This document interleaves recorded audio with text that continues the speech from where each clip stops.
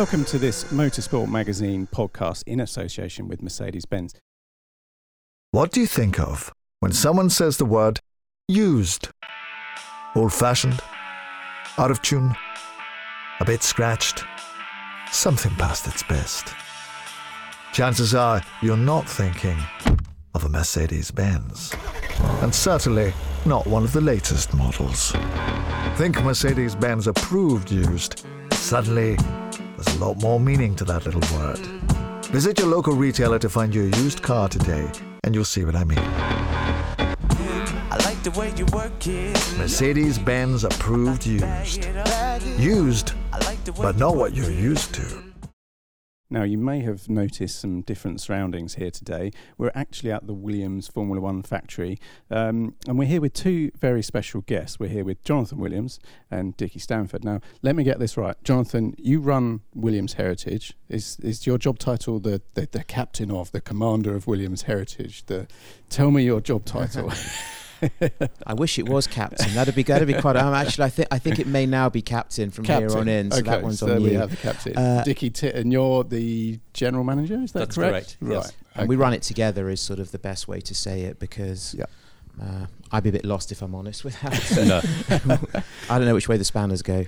Well, there we go. This is a great place to start, to be honest, because we're here not necessarily to talk about Formula One 2018. We're actually here to talk about Williams Heritage. Now, Williams Heritage had a huge amount of activity last year due to the anniversary. But I wonder if you guys can tell me in your own words, why does Williams Heritage exist, and what are your plans going forward? Me? Yeah. Okay. The captain, indeed. Wing commander, maybe. Yeah. Wing commander, okay. We'll go on to the motor racing in a minute. Well, I mean, in a way, for quite a while, Williams Heritage has existed. There has been, pretty much going back to the 1980s, a conscious effort to collect and catalogue what we do with the number of racing car that we cycle through a season, the sort of lifespan of a design, for example. But in terms of where we are right here, right now, it very much has its origins in the arrival of Mike O'Driscoll as our group CEO in 2013, somebody who has a great passion and knowledge for heritage, automotive heritage in general, given his background, and therefore he had an appreciation of what we had as an archive here. So with his strategists, he began to sort of create and structure a group around us, meaning sort of that we now align with Formula One and Advanced Engineering as an operational group within the Williams family, and therefore we have objectives, we have targets. So essentially what we've done in that time is we've added a commercial approach to those activities. So the understanding, the archiving, the cataloguing of the cars, the components, anything that cycles out of F1 at the end of a season these days comes to us. And we therefore have the responsibility to identify how we're going to apply that hardware going forward to preserve it down the decades for the heritage of this company, but also to commercially deliver our targets by developing and engaging with a client base to try and see these cars continue to have a life on track beyond the time that we race them. Sure. And Dickie, how many years did you spend with the Formula One team?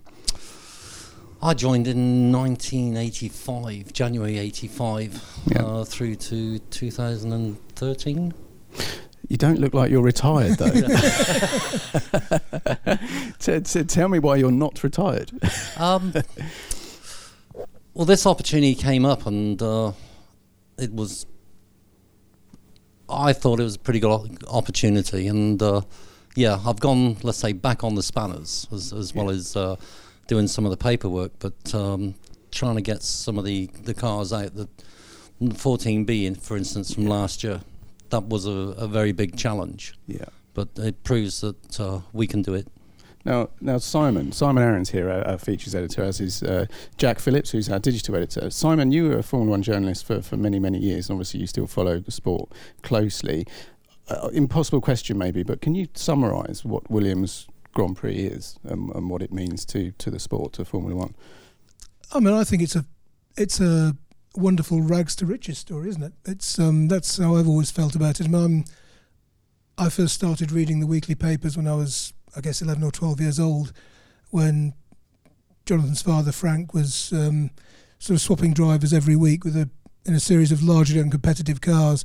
I mean, they'd occasionally pop up somewhere near the front, but then the whole thing kind of folded in on itself, and he started again. And then from there, I mean, the rise from the time that Frank and Patrick Head got together, podium finishes in 78, race win in 79. I was at Silverstone that day. I'm sure you probably were as well.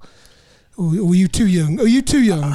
I'm told I wasn't. Oh, right. Okay. I was at Zandvoort in 79. That's sort of the first race I can remember being trackside for a victory. But I was told that we probably would have been in the way for Silverstone 79. So I don't believe we were there. But I mean, I was standing at Beckett's for that one, and it was just the reaction when, I mean, the groans of disappointment when Alan Jones' leading car packed up, and then the reaction when Clay Regazzoni took the flag. And the track invasion was part and parcel of it back then, post-race. But I can still feel it now, actually. I mean, the affection that the whole place felt. And you could kind of tell that it was the start of something big. And I mean, obviously, what subsequently happened during the 1980s, Honda, Renault, and the 90s, succession of world titles, everyone, that's the familiar part of the tale that everyone knows. But it's those early days and the complete reversal in status, if you like, from Frank Williams racing cars being at the back of the grid most of the time to Williams Grand Prix engineering, as it was then, being at the front of the grid for most of the time and a very long time. And it was just a really heartwarming. It was a bit like Hesketh in some ways, but on a bigger scale. Of course, it was a heartwarming UK success story. And it was 69, right? Frank Williams racing cars was 69, but the cars within Heritage starts 78. Am I 78, yeah. So tell me why is there a gap? Well, my father's first entries in Formula One were in 1969. Yeah. So he's beginning to, you can tell it's getting his attention that we're a year away from the 50th anniversary of that. And I think added to which several years ago he surpassed Enzo Ferrari for the man to have entered. Simply nobody has entered as a team principal and owner more Grand Prix than my father has. But I think as sort of the team evolved through the 1970s in various guises to the point that it became Wolf Williams in 1976 with the FW05, at the end of that year the team was largely taken over by Walter Wolf, and my father was kept in employment but moved outside of racing activities. Peter Waugh joined at the same time as Jody Scheckter for 1977. My father was moved away from team management into more personal affairs for Walter Wolf, and the Williams name was actually dropped. It became Wolf Racing, and of course they won their first Grand Prix under that banner in Argentina 77. And I think a combination of those things made my father feel a little bit homesick. Yeah. So Williams Grand Prix Engineering was formed early into 77, running a customer March single car for Patrick Neve. So that's really the point at which we start the history for this team, and therefore Williams Heritage, that's the launch point. We don't own the March, but we do have FW06s onwards, which is the first car to be designed under the partnership that was my father and Patrick, and which really is also a cornerstone to why Williams is 1977 onwards, hence 40 years last year, because it's, in my father's eyes, his partnership with Patrick is the single most important event in his working life. Without Patrick, he believes that we wouldn't be here, so that's why we are where we are as a starting point. And Dickie, before you joined the team, what was your impression of Williams from an outsider's perspective, but also somebody with experience in, or being a fan of motorsport and experience in racing? Well, I was actually, let's say, in Formula 3 and Formula 2 before I came here, and I actually tried to get a job at Williams in 1983. I just turned up on the doorstep. Really? I literally just turned up on the doorstep in the old factory in Station Road, the original factory. The carpet factory. Knocked on the door, and Peter Collins gave me an hour's interview. Really? He's a great guy. He's a great guy. He gave me an hour's interview. He said, go away, get Formula 2 experience, which I did. I did 2 years in Formula 2 with the Raut Hondas, and then literally walked into a job here. But for me at the time, it was the team to be with. Right. You know, so it was, let's say, I was just passing Didcot one day and I'll give it a shot. Just literally walked up to the door, knocked on the door, and got an hour's interview, which at the time I thought was amazing. I didn't even expect to get past the front door. Yeah, that's remarkable, isn't it? And It's a great story. And you mentioned Peter, both of you there. Give me your thoughts on Peter. I mean, absolutely, instrumental in in you taking your career, and somebody you know well. So yeah. I got a lot of affection for him. He's a good friend. I guess I've been privileged to have grown up around so many great racing people, but struggle actually to sort of put somebody that I've learnt so much from about racing beyond him. I just connect with him in conversation very, very well, and just learnt so much from him about sort of how you do it from a driver's point of view, a team point of view. He's just a great, passionate, knowledgeable racer, and when he and I are on the phone these days, they're like 2-hour phone conversations, just talk. He's a great guy. Fabulous. Yeah. Okay, let's talk about the Williams heritage in numbers. So can you give me some of the top numbers? How many cars have you got? How many cars do you look after? 130 cars on our books. About that. Okay. Yeah. 5-6 customer cars that we service for the customers. Yeah. And then there's all the cars that we get out of the museum to get back into running cars. Yeah. And then most of the cars at Donington belong to Williams Heritage or of the Williams, Bewley, and then a few other private museums. Yeah. And before there was a centre of gravity around Williams Heritage, where were the cars? What was the... probably quite similar to what Dickie just described. I mean, we've always sort of had a good understanding with several museums, mostly Donington, who house, as Dickie said, multiple cars of ours, and then other, as Dickie said, Bewley, the David Coulthard Museum, the DAF Museum, I believe, have the CVT car. So quite a few things like that. And then in our own storage, which in turn, over the decades, has evolved to literally just empty corners of the factory, through now to a proper bonded warehouse on site where we keep all of the cars beyond our immediate purposes. So that really hasn't much changed. I mean, when we first started Williams touring car engineering for Renault in the 1990s, the factory we leased at Didcot across the road from the F1 site was huge, that all of the redundant F1 cars ended up in there, which the touring car people didn't like. It meant their trucks had to be parked outside. I think we spotted an inside truck park and took that over for redundant Formula One cars. The touring car trucks did end up outside, despite the fact team management planned for that not to be the case. When you two come to work in the morning, do you regard this as a museum or a toy shop?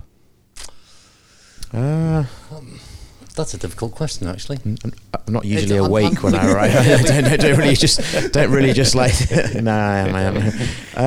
Don't actually class it as a museum. It is a great space. It's a great place to come. It's great that it kind of defies categorization. There's always something different to be working on. The cars span from 78 up to 2014. Yeah. And the earlier cars, let's say we don't have so many spares for those, but we still have lots, and it's just going back through the original parts list and then the drawings, and then going to the racks to see whether we still have the stuff. It's extraordinary, isn't it? Because when a Formula One car is designed, it's the designers know that this is a Mayfly. This will have a year, maybe two from the early days. So therefore, long-term part supply is not not part of the equation, is it? So the older the car, let's say the easier the engineering, right, compared with the modern stuff. So like for the 08 that we're working on at the moment, the 08C, I think there was 5 different types of suspension for that: wide track, narrow track, long wheelbase, short wheelbase. Right. So we only tend to keep one type. We don't keep everything. We just don't have the room. Yeah. But then as you come on through the years, the spares get less because you didn't change so much. Everything's designed in the drawing office. Gone are the days when you would take a car with 5 different types of suspension to a circuit and test it. So it's a bit easier to control all the spares nowadays. Sure. Whereas the 08s and the 7s, they changed stuff every single race, and it wasn't just like let's say in the modern day where you make things smaller, lighter. Yeah. You know, this was a major change. It was a whole suspension change. Yeah. So. And then the flip side, of course, is the earlier cars, the 7s and 8s, had a turnkey Cosworth in the back. And as we get more, and I know I've had this conversation with you before, but as you come into the more modern age, and you got an FW18 which I think runs on MS-DOS, and then you've got cars running on Windows 3.1, Windows 95, Windows 98, and you've got to try and maintain the software for all of those things. I mean, you've got a full working collection of laptops to suit each car? Yeah. Normally we have a laptop per car, and like you say, you know, the 14B, the 15, all run on MS-DOS. That's not, how can I put it, a big deal, because now you can go and take a brand new laptop and you can get it converted to MS-DOS. But it's things like the RAM cards and everything, you know. Okay. We didn't pick the standard RAM card because it's Formula One. You picked the most obscure thing that you could, and now nobody makes them anymore. So these are the difficult things. We try and keep everything period. We can modify what we call the VCM, where you take all your readings from and controls the active ride. We can modify it where we can plug a laptop into it, but we're trying not to do that. We're trying to keep everything original. You know, MS-DOS, special RAM cards. You know, that's part of the heritage. You know. Yeah. So, but if it comes to it, yes, then we can modify stuff. Over the last few years or so, how many cars have run per year, and do you ever have a kind of a figure in mind that you would like, say, 5 or 6 cars to be active per year? I'd say for our own purposes, when we wish to present ourselves at a regular event such as Goodwood for the Festival of Speed, or what was the case at our 40th anniversary at Silverstone, for our purposes we'd probably look to bring online a maximum of 2, because in terms of having them in the loop, as we call it, to make sure that they're up to date, they're compliant with safety regulations, there's quite a bit of cost and time to that. And then beyond that, really a relatively open canvas in terms of what our clients present to us. So I think last year we had we're still quite in the infancy on the commercial side of this, really only just entering the 4th year now, but it's really beginning to take off. So over this winter we've added quite a few more clients with operational cars, so the programs for those will keep us busy. Sure. But I think as Dickie said, up to about 6 potentially coming online quite soon in terms of clients' cars. So, and that's potentially global. The first sort of experience from our side of it was pretty much all based in the US last year. So you had about 4 trips out to the US, I think. Yeah, that's correct. FW13B. Yeah. Right. What's the cut-off for when the average historic racing team could run a Formula One car? I would say ERS. Right. Because you can run a KERS car without the battery, but with the ERS car, the main, let's say, battery pack is the electronics for the car. Now, it's going to be interesting in a few years' time when you come around to run the ERS cars. Do people still have the batteries? Are they still good? You know, we've had Mercedes heritage down here, and that was one of the questions. They came to ask us how we run heritage, and one of the questions I asked them, as obviously their cars are newer than ours, what are you going to do about your ERS and that? And there was this like blank look. Haven't thought of that. So they were going to go back and see. You would tell them. So, but we can, let's say, without any problems, we can run up to the Renault V8s. Yeah. But then the Mercedes engine cars, then that's going to be a whole new ball game for us. I remember about 2 years ago bumping into Nico Rosberg in the assembly area of the festival, and we'd sort of, I think, first introduced Nico to Goodwood in about 2005 when he was F1 test driver, and he sort of asked a similar question. He said, do you think in 10 or 20 years' time there'll be an independent here running my 2014 or 15 Mercedes? And I said, well, if you look at how complex the technology is right here, right now, you probably, a betting man would say no. And he said, exactly, I just can't see the current Grand Prix cars, the sort of turbo hybrids, ever being privately run. So, which is a bit of a shame in a way, but then let's see how technology, it still catches us by surprise how quickly it sort of moves from being a cutting edge and needing a swarm of people to harvest it and keep it going, to 20 years' time perhaps being man in the street stuff. So here's hoping, but it looks quite complicated looking at it from the outset. So what's the most recent car that you guys currently run for a customer?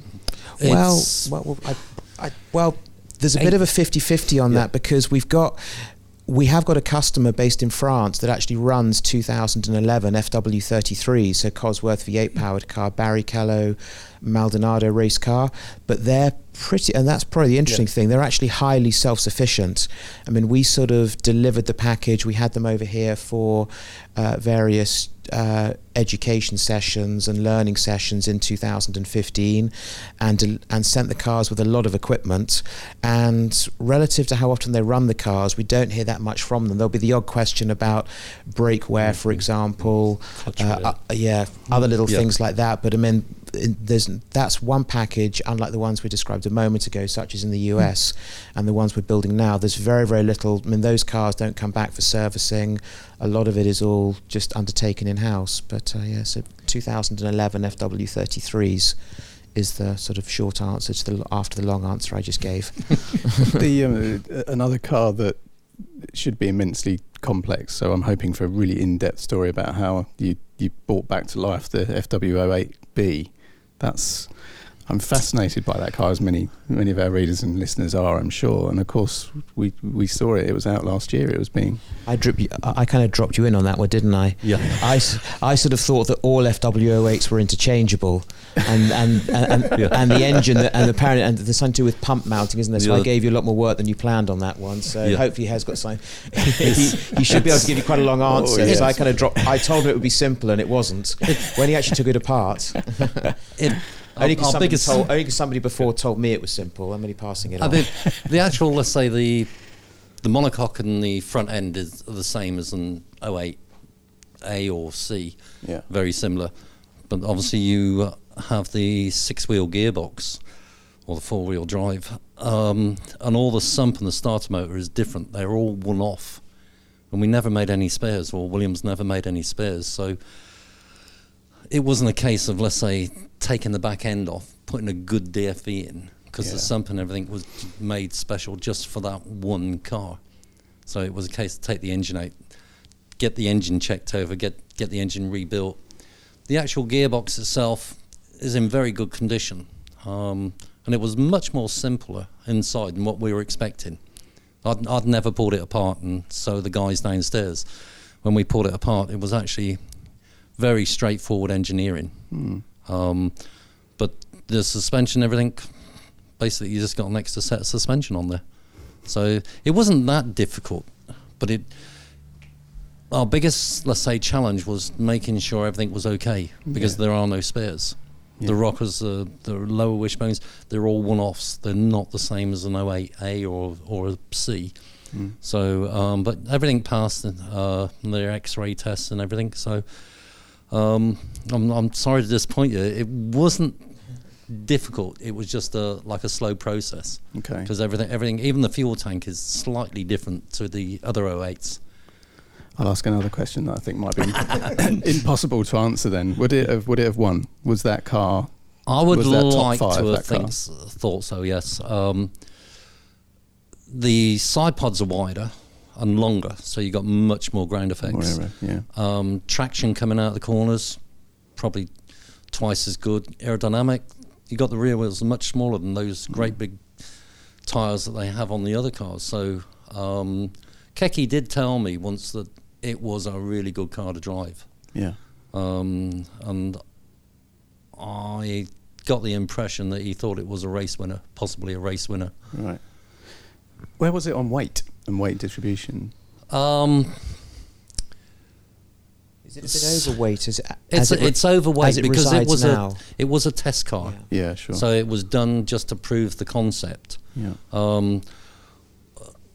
Weight contribution, you'd have probably wanted to get a bit more weight forward. Not much, but I'm not sure if you could have done it with an aluminium monocoque, because there is nothing that you can move forward. Yeah. but weight-wise, you could see a lot of things on there that you would make, let's say, lighter. Yeah.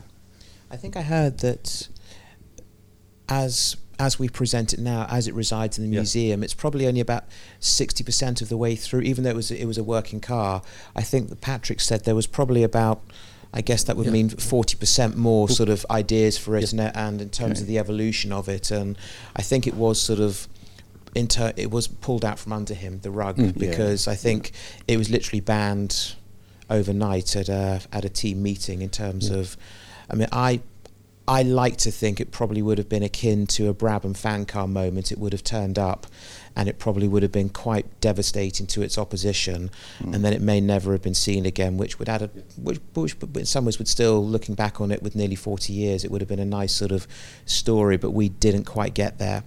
But I think towards the end of the programme, there was sort of a data test using Paul Ricard as a medium, which was then home to the French Grand Prix, and we used various forms of data, including a back-to-back wind tunnel test of the conventional model versus the six-wheeled model, and it was substantially quicker in terms of what Patrick said. So I think had it have gone to a Grand Prix grid, I think it would have been quite devastating. We did also have the little bit of, I think this came from John Cadd, our favourite old mechanic who used to actually look after all these cars, that when Goodwood as a festival was still in its infancy, and we as an F1 team were prepared to indulge them and actually time attack on the hill. Nowadays, we just make a lot of noise and a lot of smoke, but try and be as slow as, well, we don't even do that these days with the heritage cars, do we? But when we had the contemporary cars there, but I mean, in 1994, I think Martin Brundle was there in the was it the McLaren MP49, the one and only Peugeot car, which was contemporary race car, and they were ahead of us in the queue to do a time attack, and they had laptops, headsets, tyre warmers, and we had two guys in t-shirts and an air starter and a squirty bottle, and legend has it that we went up the hill 1.2 seconds quicker than them, both guys time attacking. I guess perhaps even though it's longer wheelbase, a hill climb is sort of really for traction. But then we told this story to Martin Brundle when he drove the six-wheeler for us last year, and he actually said, no, I was actually quicker. So he actually has got his side of that story. So racing drivers' memories are notably feeble, aren't they? So we think we were quicker faster, in a car that was 12 years older, and literally just had guys with t-shirts, and he thinks he was quicker in a laptop, tyre warmer, sort of headset sort of car. So yeah, but it was very much version 1 then, that car. Yeah, it was, Patrick did tell me not long ago that they had actually had a sketch for a completely different rear suspension before as Jonathan says, the rug was pulled out from underneath them. Yeah. And it would have been a single rocker system. Right. And instead of having the two rockers on each side to control it, he was talking about a single rocker controlling two wheels on each side. Right. So they obviously had some, let's say, next step planned. Yeah. Next step weight saving plans. Yeah. That's so that there was another development coming, but it all got terminated. What do you do with the temptation to make something better and quicker? Because that's in your blood. That's not us. That's not us. We're trying to make the cars as they ran. So if it takes, it's like let's just say the FW8 Schrader valves for the tyres. They don't make those anymore. So we have spent nearly 3 weeks running around different places trying to find the Schrader valves. Yeah. We're trying to make them as they were. So when you walk down in the museum, you're looking at a 1978 car. Seatbelts and, like Jonathan says, seatbelts, fire extinguishers, fuel tanks are done to the latest spec. But everything else, we try and keep period. I mean, do you ever get stuff from a resource such as eBay, for example? I mean, is there anything you've actually found for any of the cars? No. Something in a public forum like that? Not really.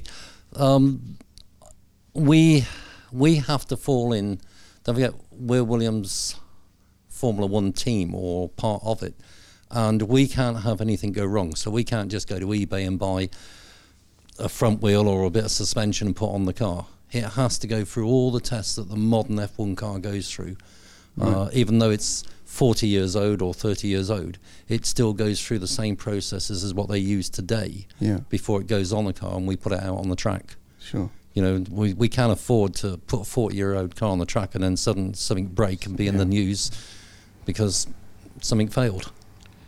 I bought a whole FW07 on eBay. Yes, it's down there. Over there.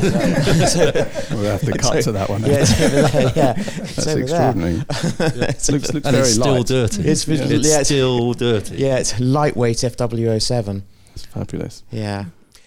I mean, we're talking about the six-wheeler and things. The technology on the more modern F1 cars is incredibly sophisticated, incredibly cutting edge, but the regulations governing them are also very, very prescriptive.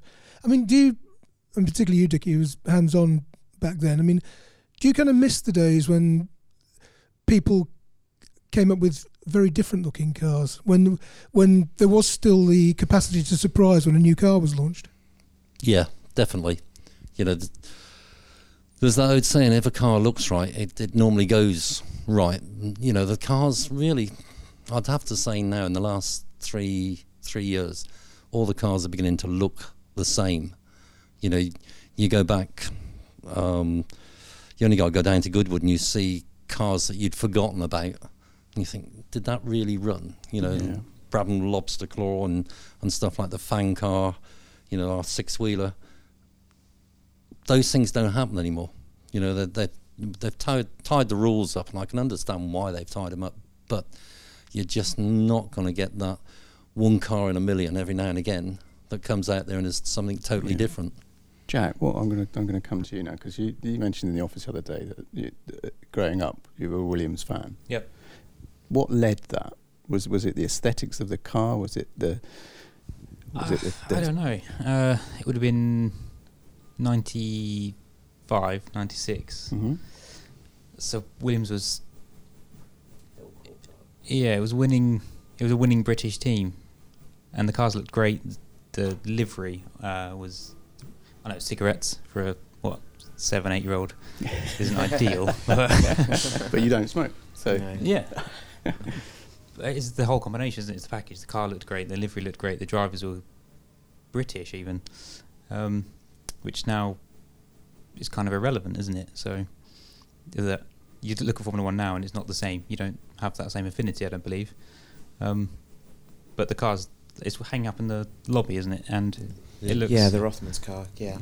There's no reason you wouldn't support that car. But if you go back to 78 and round there, all the cars look different. The Ferrari doesn't look like a Williams. The Williams doesn't look like a McLaren. They've all got their own shape. But as you get to the more modern, the really modern stuff, they start to look the same. Noses obviously look very similar. Side pods are very similar. But in those days, if you look at the Benetton compared to the Williams, your Michael's, let's say, versus Damon's 96 car, they don't look anything like each other. Mm. You know, they had their own style. Yeah. You know, each team had their own style. None of the cars look the same.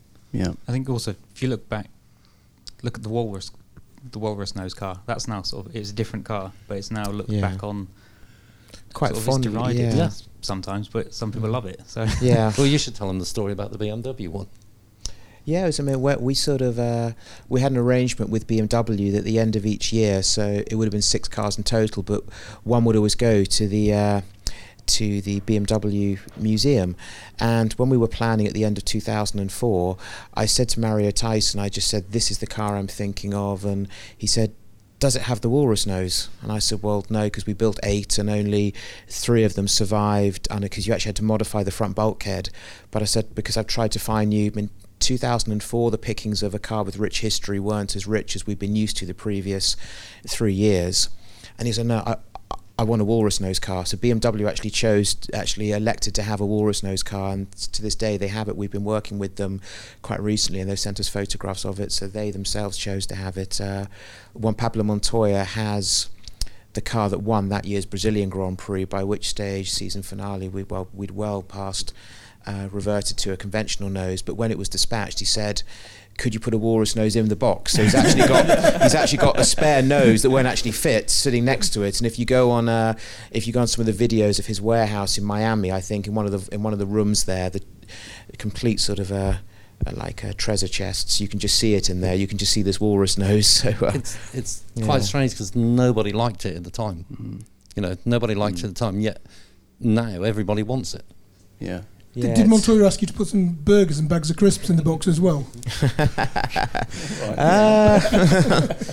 Can't quite remember. I think he would probably say that he'd much rather buy those locally in Miami than have English quality burgers arrive in a sea freight container. They'd be much more unless he likes his burgers extra salty, going across in a sea freight container for a couple of weeks or something. So right, it's at this point where I'm going to ask Simon and Jack. I'm going to ask if you're looking for that perfect Valentine's gift. Always. For each other. Or for I think someone's got mine already. If it's anything to do with cars and motoring, Mrs. Arron won't be in the slightest bit interested, unfortunately. Jack, did you think your better half will be interested? I think so. Okay, well, what we've got, and this is from our partners at Mercedes-Benz, is the Valentine's Drive and Dine package. Okay, so this includes an AMG 1 hour driving experience, or a 4x4 1 hour driving experience. It's a 2-course lunch. There's a spa treatment available as well at the Brooklands Hotel. Spa the circuit or spa the place where ladies go to be pampered? It's that, yeah. Which one? The latter one. It's the latter one, yeah. No, I'm only up for the former. Okay, just you guys then, okay? so it's an AMG 1 hour driving experience or a 4x4 1 hour driving experience, a 2-course lunch for 2 people. It's this spa treatment at the Brooklands Hotel. And if you book by the 14th of February, then you will have a fantastic day out on Valentine's. So you must go to Mercedes-Benz World website for more details. And that's the plug over. Yeah. Right, the FW15D. So in my notes, okay, I'm actually trying to trip you guys up now, but it's not going to be possible, is it? I don't think I'm going to be able to trip you up. So this was the passive car, right? Yes. Tell me about why this car is an interesting car, and it tends to pop up whenever you're researching Williams Heritage. The D, yeah. It's one of 2 reasons. It's either because Senna drove it, or it's because it was the first car with all the gizmos taken off. Both. Absolutely both. Yeah. Was it the first car that Ayrton drove, first Williams that he drew? Well, apart from the 80. Of course, yeah, it was. I mean, when he signed, so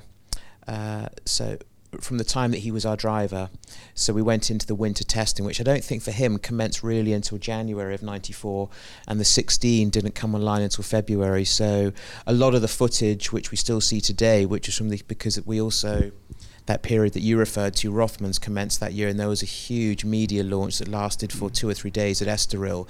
So a lot of the footage that is still referenced of him in our car is actually from that time.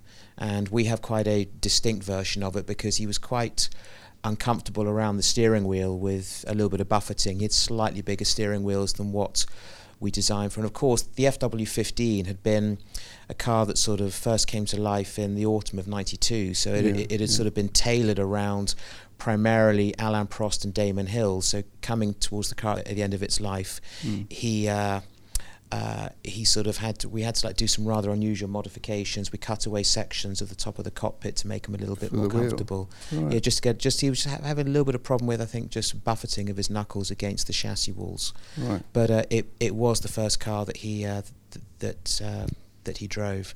I think both he and Damon in those very early days of FW16 thought it was actually quicker. I mean, right. I think Damon.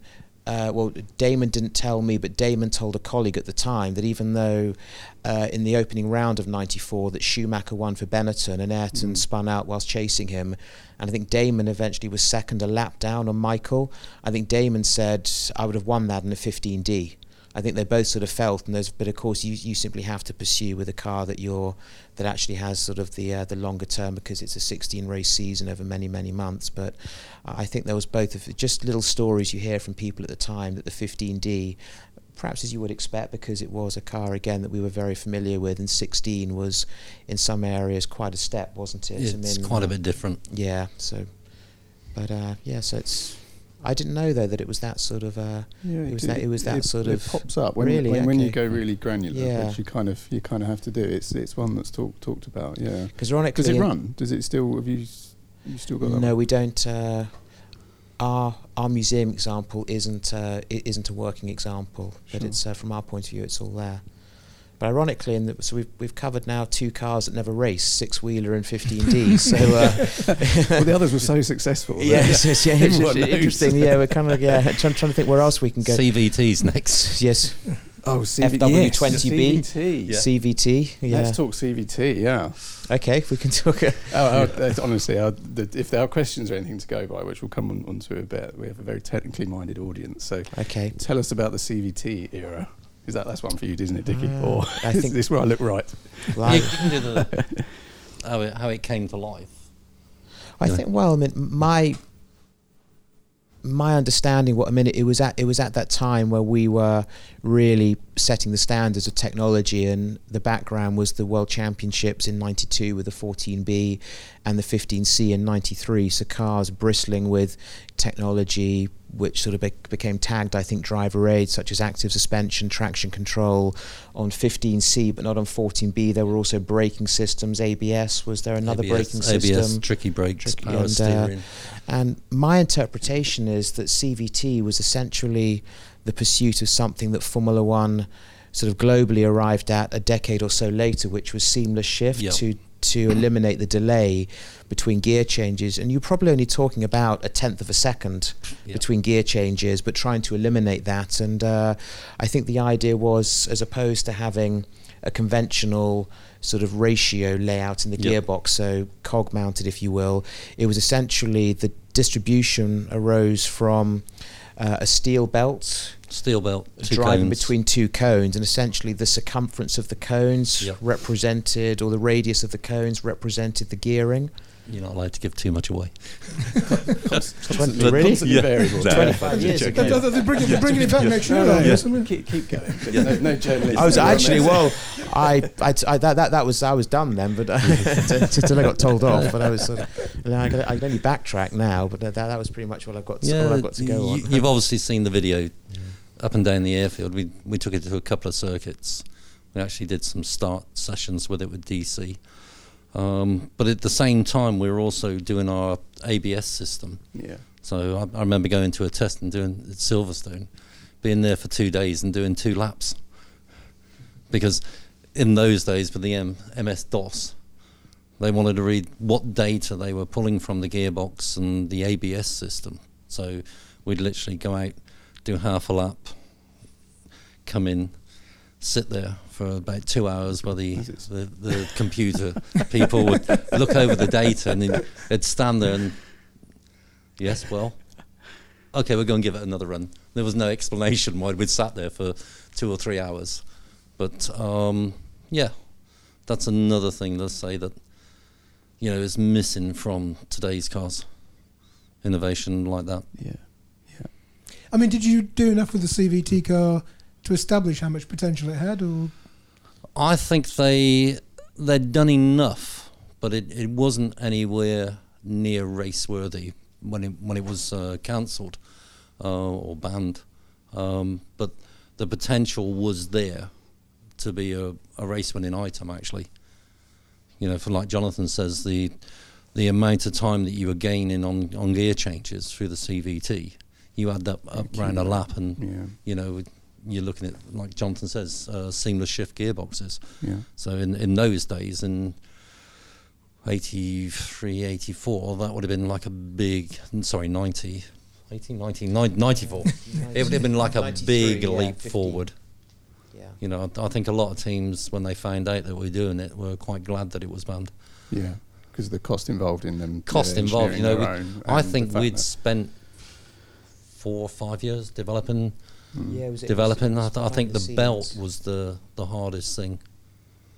That was the biggest thing. What was the belt made of? Was it a Titanium. super alloy? Yeah, titanium. Yeah. It's, if you can imagine a stretchy watch strap, it's very similar to that. We've actually got one downstairs.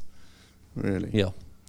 And it just twists and bends. It's about an inch thick, but it moves all over the place. It's a very nice piece of engineering, even for back in '94 time.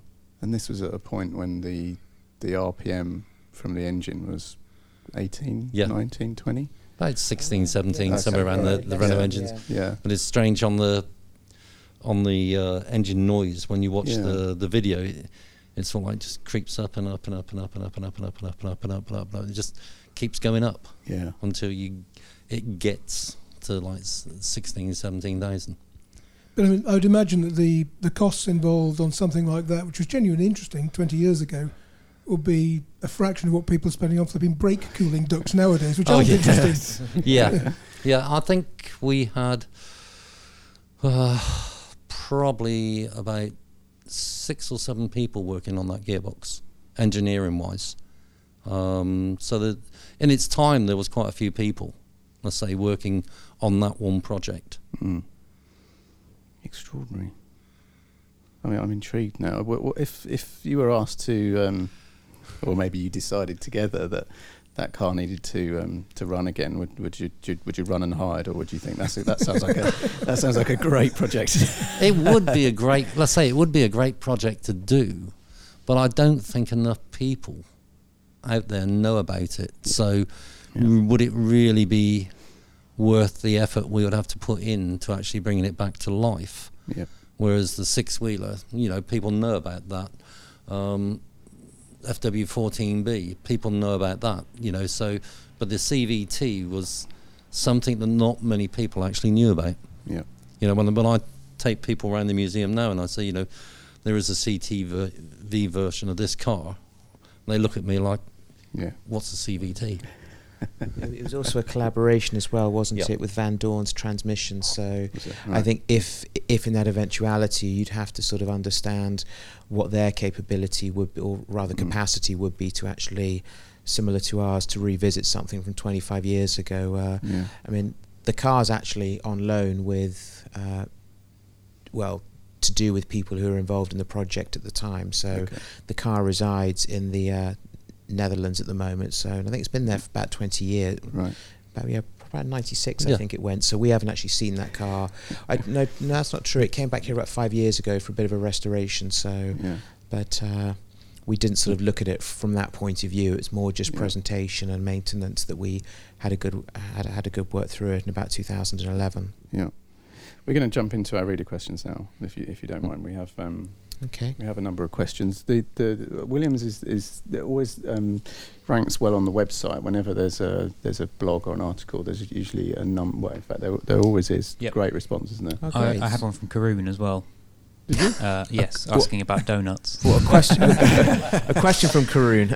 He wants to know when he can drive the CVT car. It was mainly where are the donuts? Where are the donuts? Well, this interview is not taking place at Western Aerodrome, so I don't quite know there's no why he thinks there should be donuts. Is that his rider? Does he demand donuts? Is that his? No, it's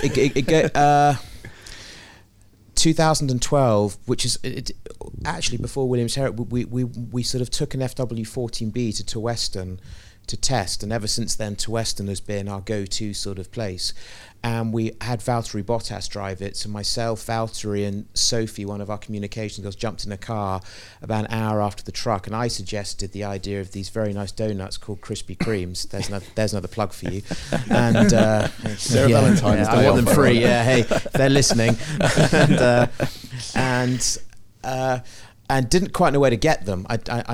I now know Tesco's is another plug, and literally drove Valtteri to about 3 sort of petrol stations. Valtteri was there to drive a Formula 1 car. Must thought actually I seem to be on some kind of like disorganised shopping trip, and so ended up at Western with 2 boxes of donuts for all the mechanics. And now I'm simply not allowed to be there without donuts. And despite the fact that I'm technically senior to the people actually giving me that order, I'm still not allowed to turn up without donuts. And Karun's involvement is that his house in Brackley used to be about a mile away from the Tesco's, and on one very early to Western start where he was driving, I got to this Tesco's before the fresh donut delivery. So I called him and said, hey, in an hour's time when you're driving past, can you check in and see if there are donuts? And he turned up with the quantity, but also grumbling about how much they cost, because he was used to like 50p donuts, and these are like £3.50 each or something. And so that's sort of where the whole donut thing comes in on. It's nothing to do with spinning around, the more exciting spinning around and staining people's racing circuits with rubber. You'd be pleased to know that Krispy Kreme have actually opened some drive-through donut places now in the UK. Yeah, I went to one the other day, but it doesn't work as well as they would have you believe. Actually, I'm now not going to get the free ones now because I'm criticising their drive-through thing. So, yeah, they appreciate the advice. Yeah, you actually have to get out the car and press a button on the wall. It's not like McDonald's where they actually spot you coming. You actually have to ring the bell for attention. Take a Formula 1 car through. Can I please have a Formula 1 car to go to Krispy Kreme drive-through? Thanks, Karun, for distracting us there. Yeah. Okay, Anthony Jenkins. Dickie, Jonathan, have you driven some or all of the cars in the Heritage Collection? If not, why the hell not? Do you want me to start? Yep.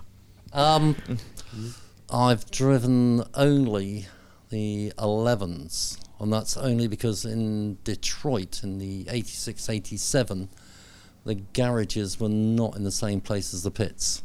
And we used to have a special chip that you couldn't go above 60 miles an hour in, so you could drive them halfway around the track back to the parking area to work on them in the evenings. It's quite a no-no to drive the Formula 1 cars because the clutches are so small and everything, you burn them out. So, and you don't want to damage anything. So, it's not really going to happen. Jonathan, you can't tell me that at some point when you were younger, you broke into the factory, you stole a FW11 and you had a little quick run up the dual carriageway. I wish I could tell you that, but unfortunately, no. I've not driven one. Maybe it's fair to say I'm yet to drive one. Karun and also this came up in conversation with both Dario and Marino Franchitti over dinner a few weeks. They couldn't believe I'd yet to drive one. So I think the idea is that if ever there's like a DFV car, we don't let anybody drive them. There you go. So I'm not driving one. No. I have had a passenger ride in the back of a Minardi two-seater at Donington, courtesy of Mark Webber. So there's pretty much the same car that's now back up and running as part of F1 Experiences, and that was probably in some ways the better way to have it, to actually have somebody that can really exploit it and therefore demonstrate to you what it's all about. So probably that was the better way to have the experience. Okay. Next question from 122MR. Was Nigel really that bad to be around outside of the car? No. I worked on his car in 85, and he, let's say, in the garage was totally different the way he came across on TV. He got out the car and he would tell the mechanics what he wanted the car. I want different springs, I want different roll bars. Then he'd go off with the engineer and then they'd work out which springs and roll bars he'd want and then come back. And it wasn't very often that he'd say he'd want to change this, this and this, and the job list come back different. Right. I found, and really a lot of racing drivers can actually take a leaf out of his book. He could get the team behind him. Every morning he'd come in and he'd say hello to every single person in the garage, whether it was on his car or Nelson's car, truckers, everybody. And then in the evening he'd go around and say good night to everybody. And it's amazing what that does to team morale. Yeah. Did he say hello and good night to Nelson as well, or just everybody else? I don't think so. I think that might have been a wave behind closed doors. Yeah. But for me, you could see the difference. He got even the guys working on Nelson's car at the time really liked it. And Nelson would probably walk at the back of the garage, just put his hand up and go out, whereas Nigel actually made every single person. He talked to every single person. Just quickly, morning, okay, everything all right? And then go off and then do his engineering stuff.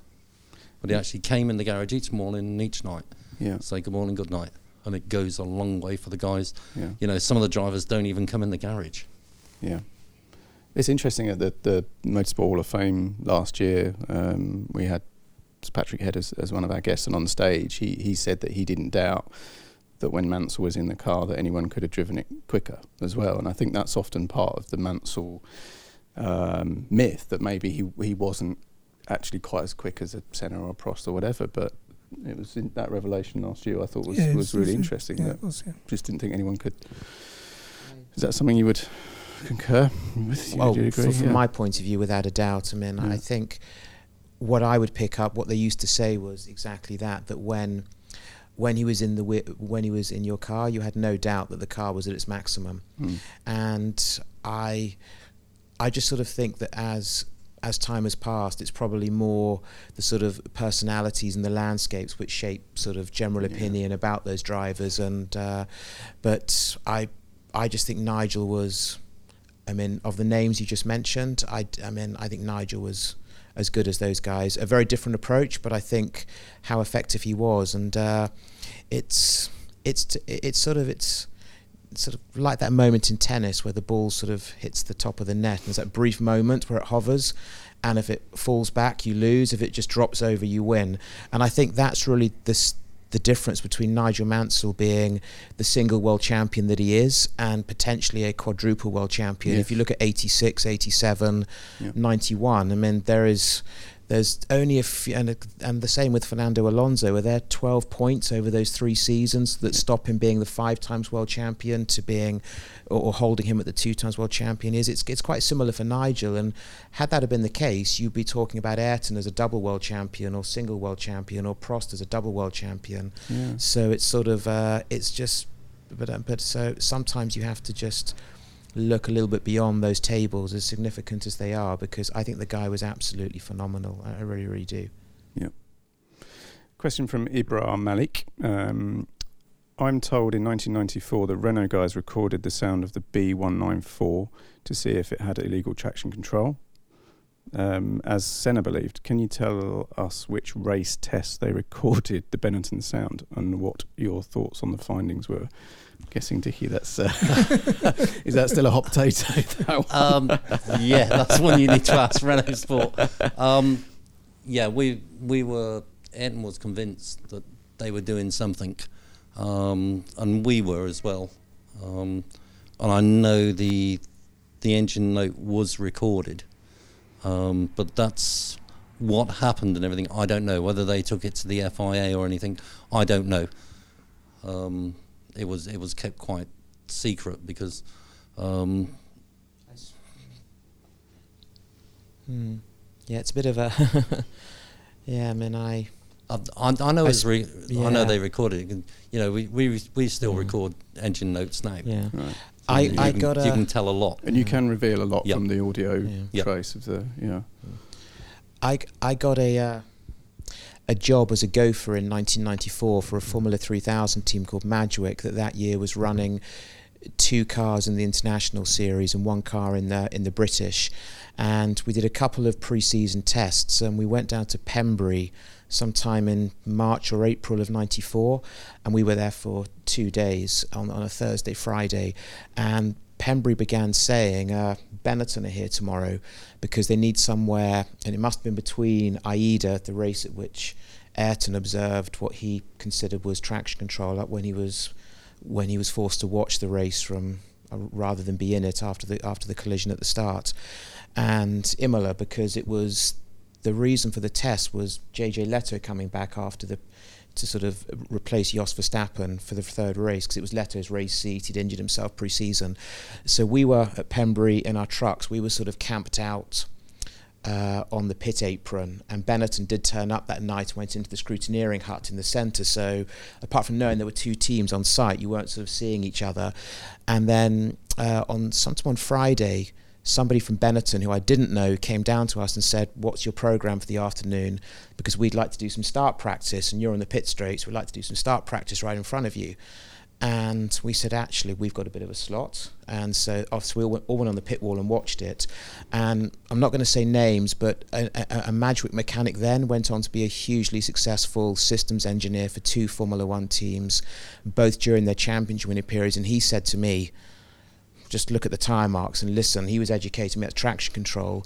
And then what really, in hindsight, rammed it home to me was an ex-Williams employee, again nameless, who was at Benetton, came down and watched and then saw me and very quickly scuttled back, and they stopped start testing in front of somebody from Williams. So yeah, I've never told that in public before, but it was 20 plus years ago, and there's enough people actually saying that the car was equipped with traction control for me to not be concerned about that story sort of being out there. But yeah, I do remember that day at Pembury, and I do remember it literally being as close as that road is out there, just doing start practice in front of us, not realising there was somebody from Williams right there, and I do remember that. So incredible.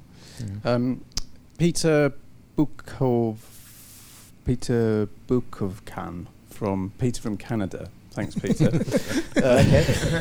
Hello, Dickie and Jonathan. How well did the rear suspension on the 94 Williams work mechanically? Was it tricky to set up with the springs and dampers? Did it need to run relatively stiffer? 15. No, it's a 16. So the one with the rear was so low that the top wishbone housed the drive shaft and became like a lower rearing element. It was tricky to set up.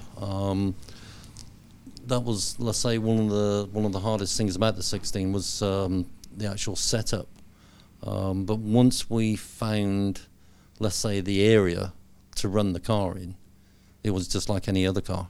But yeah, we struggled trying to find, let's say, an area that we could run in to start with. We didn't find it in testing with a 16. And it was probably about 4 or 5 races in before, let's say, the sweet spot to run the car in, ride height wise and suspension settings. If you look around race 4 or 5, it starts to come on song. And I think that was probably because it was such a big change from FW15 to 16 that we didn't actually spend enough time testing the car. I remember talking to a Williams engineer in period who said that that thing should have been nowhere near pole position for the first 3 races. And the Williams engineer. Okay, there's somebody from within Williams said that by rights it shouldn't have been on pole, but Ayrton had sort of. Your recollections might be different. Yeah, no, I think, let's say, the car was there or thereabout. It wasn't perfect, as in, finding that sweet spot. I think that took us a little while. If you look at the 16, the top wishbone, as Jonathan says, actually surrounds the drive shaft. It's that low. And there's an awful lot of, how can I put it, suspension movement, toe change and stuff. And it was just trying to find that sweet spot to run the car in. And I don't think we had enough time testing, to say, right, this is the area we run it in. I don't think there was the computers and the manpower like we have in the wind tunnel at the moment. Let's say, right, this is your ride heights and this is where you run the car between there, and that's it. It was still, a lot of it was still done on driver, talking to the engineer and stuff. I guess it comes back to where we were a couple of minutes ago, not wishing to be controversial again on traction control, but then what was the appropriate yardstick from that period of time? I mean, because the yardstick car was the Benetton, but as we're nowhere near the first people to openly discuss, was it an appropriate and fair yardstick? Or should we really have been looking at perhaps the Ferrari and the McLaren? And I think the Ferrari was sort of mixing it in there. And I guess where was Damon generally? Damon was generally qualifying about 4th, wasn't he? I think he was 4th in Interlagos. Was he 4th in Aida?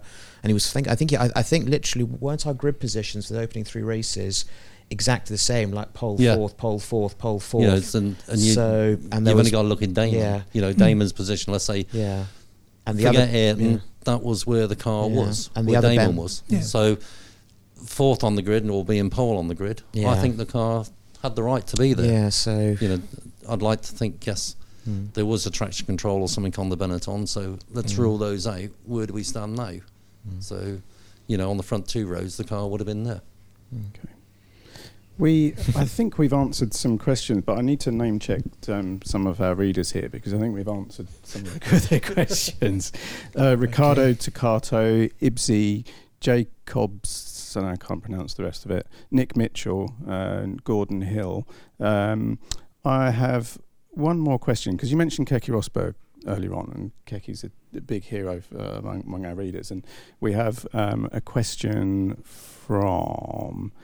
And it's a Matt. Hello, thanks for being on the podcast. Do you have any good stories about working with Keke Rosberg? Matt from South Korea. And this is our last one, so nobody's listening by this point, so you can say anything you like, to be honest. That's a joke. I've got the cigarette one from Brazil with John Reardon. I haven't heard that one, so you I don't know if you'll be able to do this. It's not live. So okay, you might have to connect. It's all about cigarettes.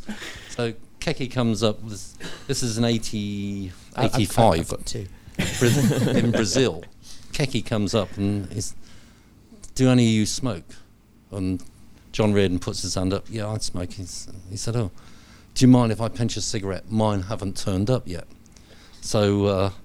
John says, no, they're in the top of the toolbox. So mine haven't turned up yet? Yeah, what is it? that's Keke's cigarettes. It's like Ocado or something. Yeah. So he takes one cigarette out of his packet, walks off. About an hour later, Keke comes back, and he's got 2 shopping bags full of Marlboro cigarettes. So obviously the Marlboro man's turned up. Or Ocado. So John's thinking, I'm going to get 200 cigarettes here for just giving him one. Not Keke. He breaks open the 200 pack, takes out the 20, and he thought, I'm still doing well. 1 for 20, that ain't bad. No, Keke undoes the pack, takes the 1 cigarette out, puts it back in and says, thank you, and walks off. And he must have about 2,000 in his bags. Well, he probably needed them all for that day, didn't he? That was just his daily. Yeah, true. He's the only driver I know that ever smoked on the grid. Wow. You have a cigarette on the grid. After he's taken the car to the grid, get out the car, and then have a cigarette just before he puts his helmet on. He's like, okay, let's go. And then put his helmet on. Well, I've got a photo of the car you were talking about, going completely off Williams, the Targa Florio winning RSR. I've got a photograph of one of the race pit stops and the guy with the fuel dump churn smoking. No, he's in his mouth and there's a fuel dump churn going into the race winning RSR and there's a cigarette. So. But the fuel you were using back in the mid-80s wasn't exactly pump it was fuel, normal force. What do you mean, the Toluene? No, that's the 11s. That's the turbo stuff. That's Toluene stuff. Yeah, Toluene. I think it was like just good 4-star for the Cosworths. Still pretty flammable, though, I guess. Oh, most fuels are pretty flammable. I think going back to Keke, so one of the people, I mean, we've sort of been greatly privileged through 40 years of Williams, 41 now, just so many just incredible people that have come through this team and just made a contribution. But there was a chap that my father and Patrick, and probably you and I, were very fond of, Charlie Crichton-Stewart, very charismatic, suave guy that did a lot of our sort of team liaison, marketing, whatever you'd call it, in the early 80s. And he and Keke became very, very close. And you could always tell when Charlie was impressed because he would say to my dad and Patrick, I tell you what, chap, he's bloody quick. And Charlie was the one dispatched as being sort of the senior statesman at Keke's first test to try and decide what on earth we were going to do to replace sort of the god in Williams that was Alan Jones at the end of 81. And that was a big part that sealed the deal. So Charlie and Keke remained sort of pretty close. And many years later, probably back in the mid-90s, given the car we're about to talk about, they were in Keke's apartment in Monaco. Charlie went down to spend some time with him, and they got talking about road cars as blokes do. And Keke said to him, what are your favourite road cars? And Charlie said, well, I've just seen in a magazine some press shots of the new Ferrari F355, and it's absolutely beautiful. And Keke said, I got one. It's downstairs in the garage under the apartment. And Charlie said, no. So they go down there, and there is a bright yellow Ferrari 355. And Keke says, let's go get a coffee. So for the next 20 minutes, they literally were tearing it around Monaco, sideways, wheels spinning. After about 20 minutes, therefore, the next sort of caffeine and nicotine fix was needed. So Keke was like, where do we park? And he spotted a parking space down a street, but it was one way. against him, no matter what.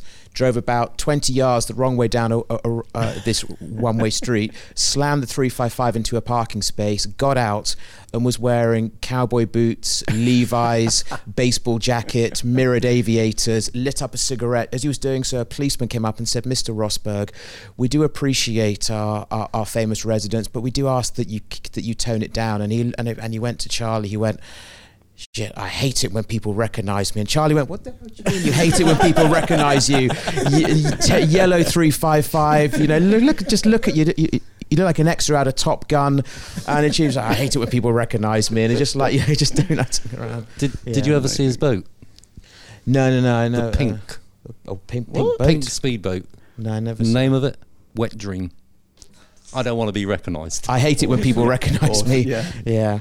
Wow. I tell you what, we are going to have to wrap it up there, I'm afraid. But thank you so much, Jonathan and Dickie. 41 years, extraordinary history and of Williams, and it's clear it's in safe hands. And if anyone's listening or watching this, please come and visit. It's an extraordinary experience. And thank you. If you're at any of the big events this year as well, maybe you'll see Jonathan and Dickie as well, and hopefully we'll see some of the cars running too. So thank you. Thanks and for your donuts time. gets you places. Yeah. If you want to come backstage. You heard it here. Do you think there's a Krispy Kreme sponsorship association maybe with the... Just for heritage, not for those F1 charlatans. Just for heritage. Yeah, just for heritage. So. Yeah, heritage donuts. Heritage donut, yeah. I think that's gone off. I think a heritage donut. Is it? Yeah, I think it's nice to end on a random note. Thank you very much. This was a Motorsport podcast in association with Mercedes-Benz, and I have to thank Jack. Thanks for your time, Jack. Simon as well, and Alan Hyde, who makes us all sound absolutely fantastic. So thank you, Alan. And we look forward to seeing you at the next podcast. Thank you very much. And Amy. Amy? There you go. Oh, hello, Amy. And thanks to Amy too. What do you think of when someone says the word used? Old-fashioned? Out of tune? A bit scratched? Something past its best. Chances are you're not thinking of a Mercedes-Benz. And certainly not one of the latest models. Think Mercedes-Benz approved used. Suddenly, there's a lot more meaning to that little word. Visit your local retailer to find your used car today, and you'll see what I mean. I like the way you work it. Mercedes-Benz approved used. Used, but not what you're used to.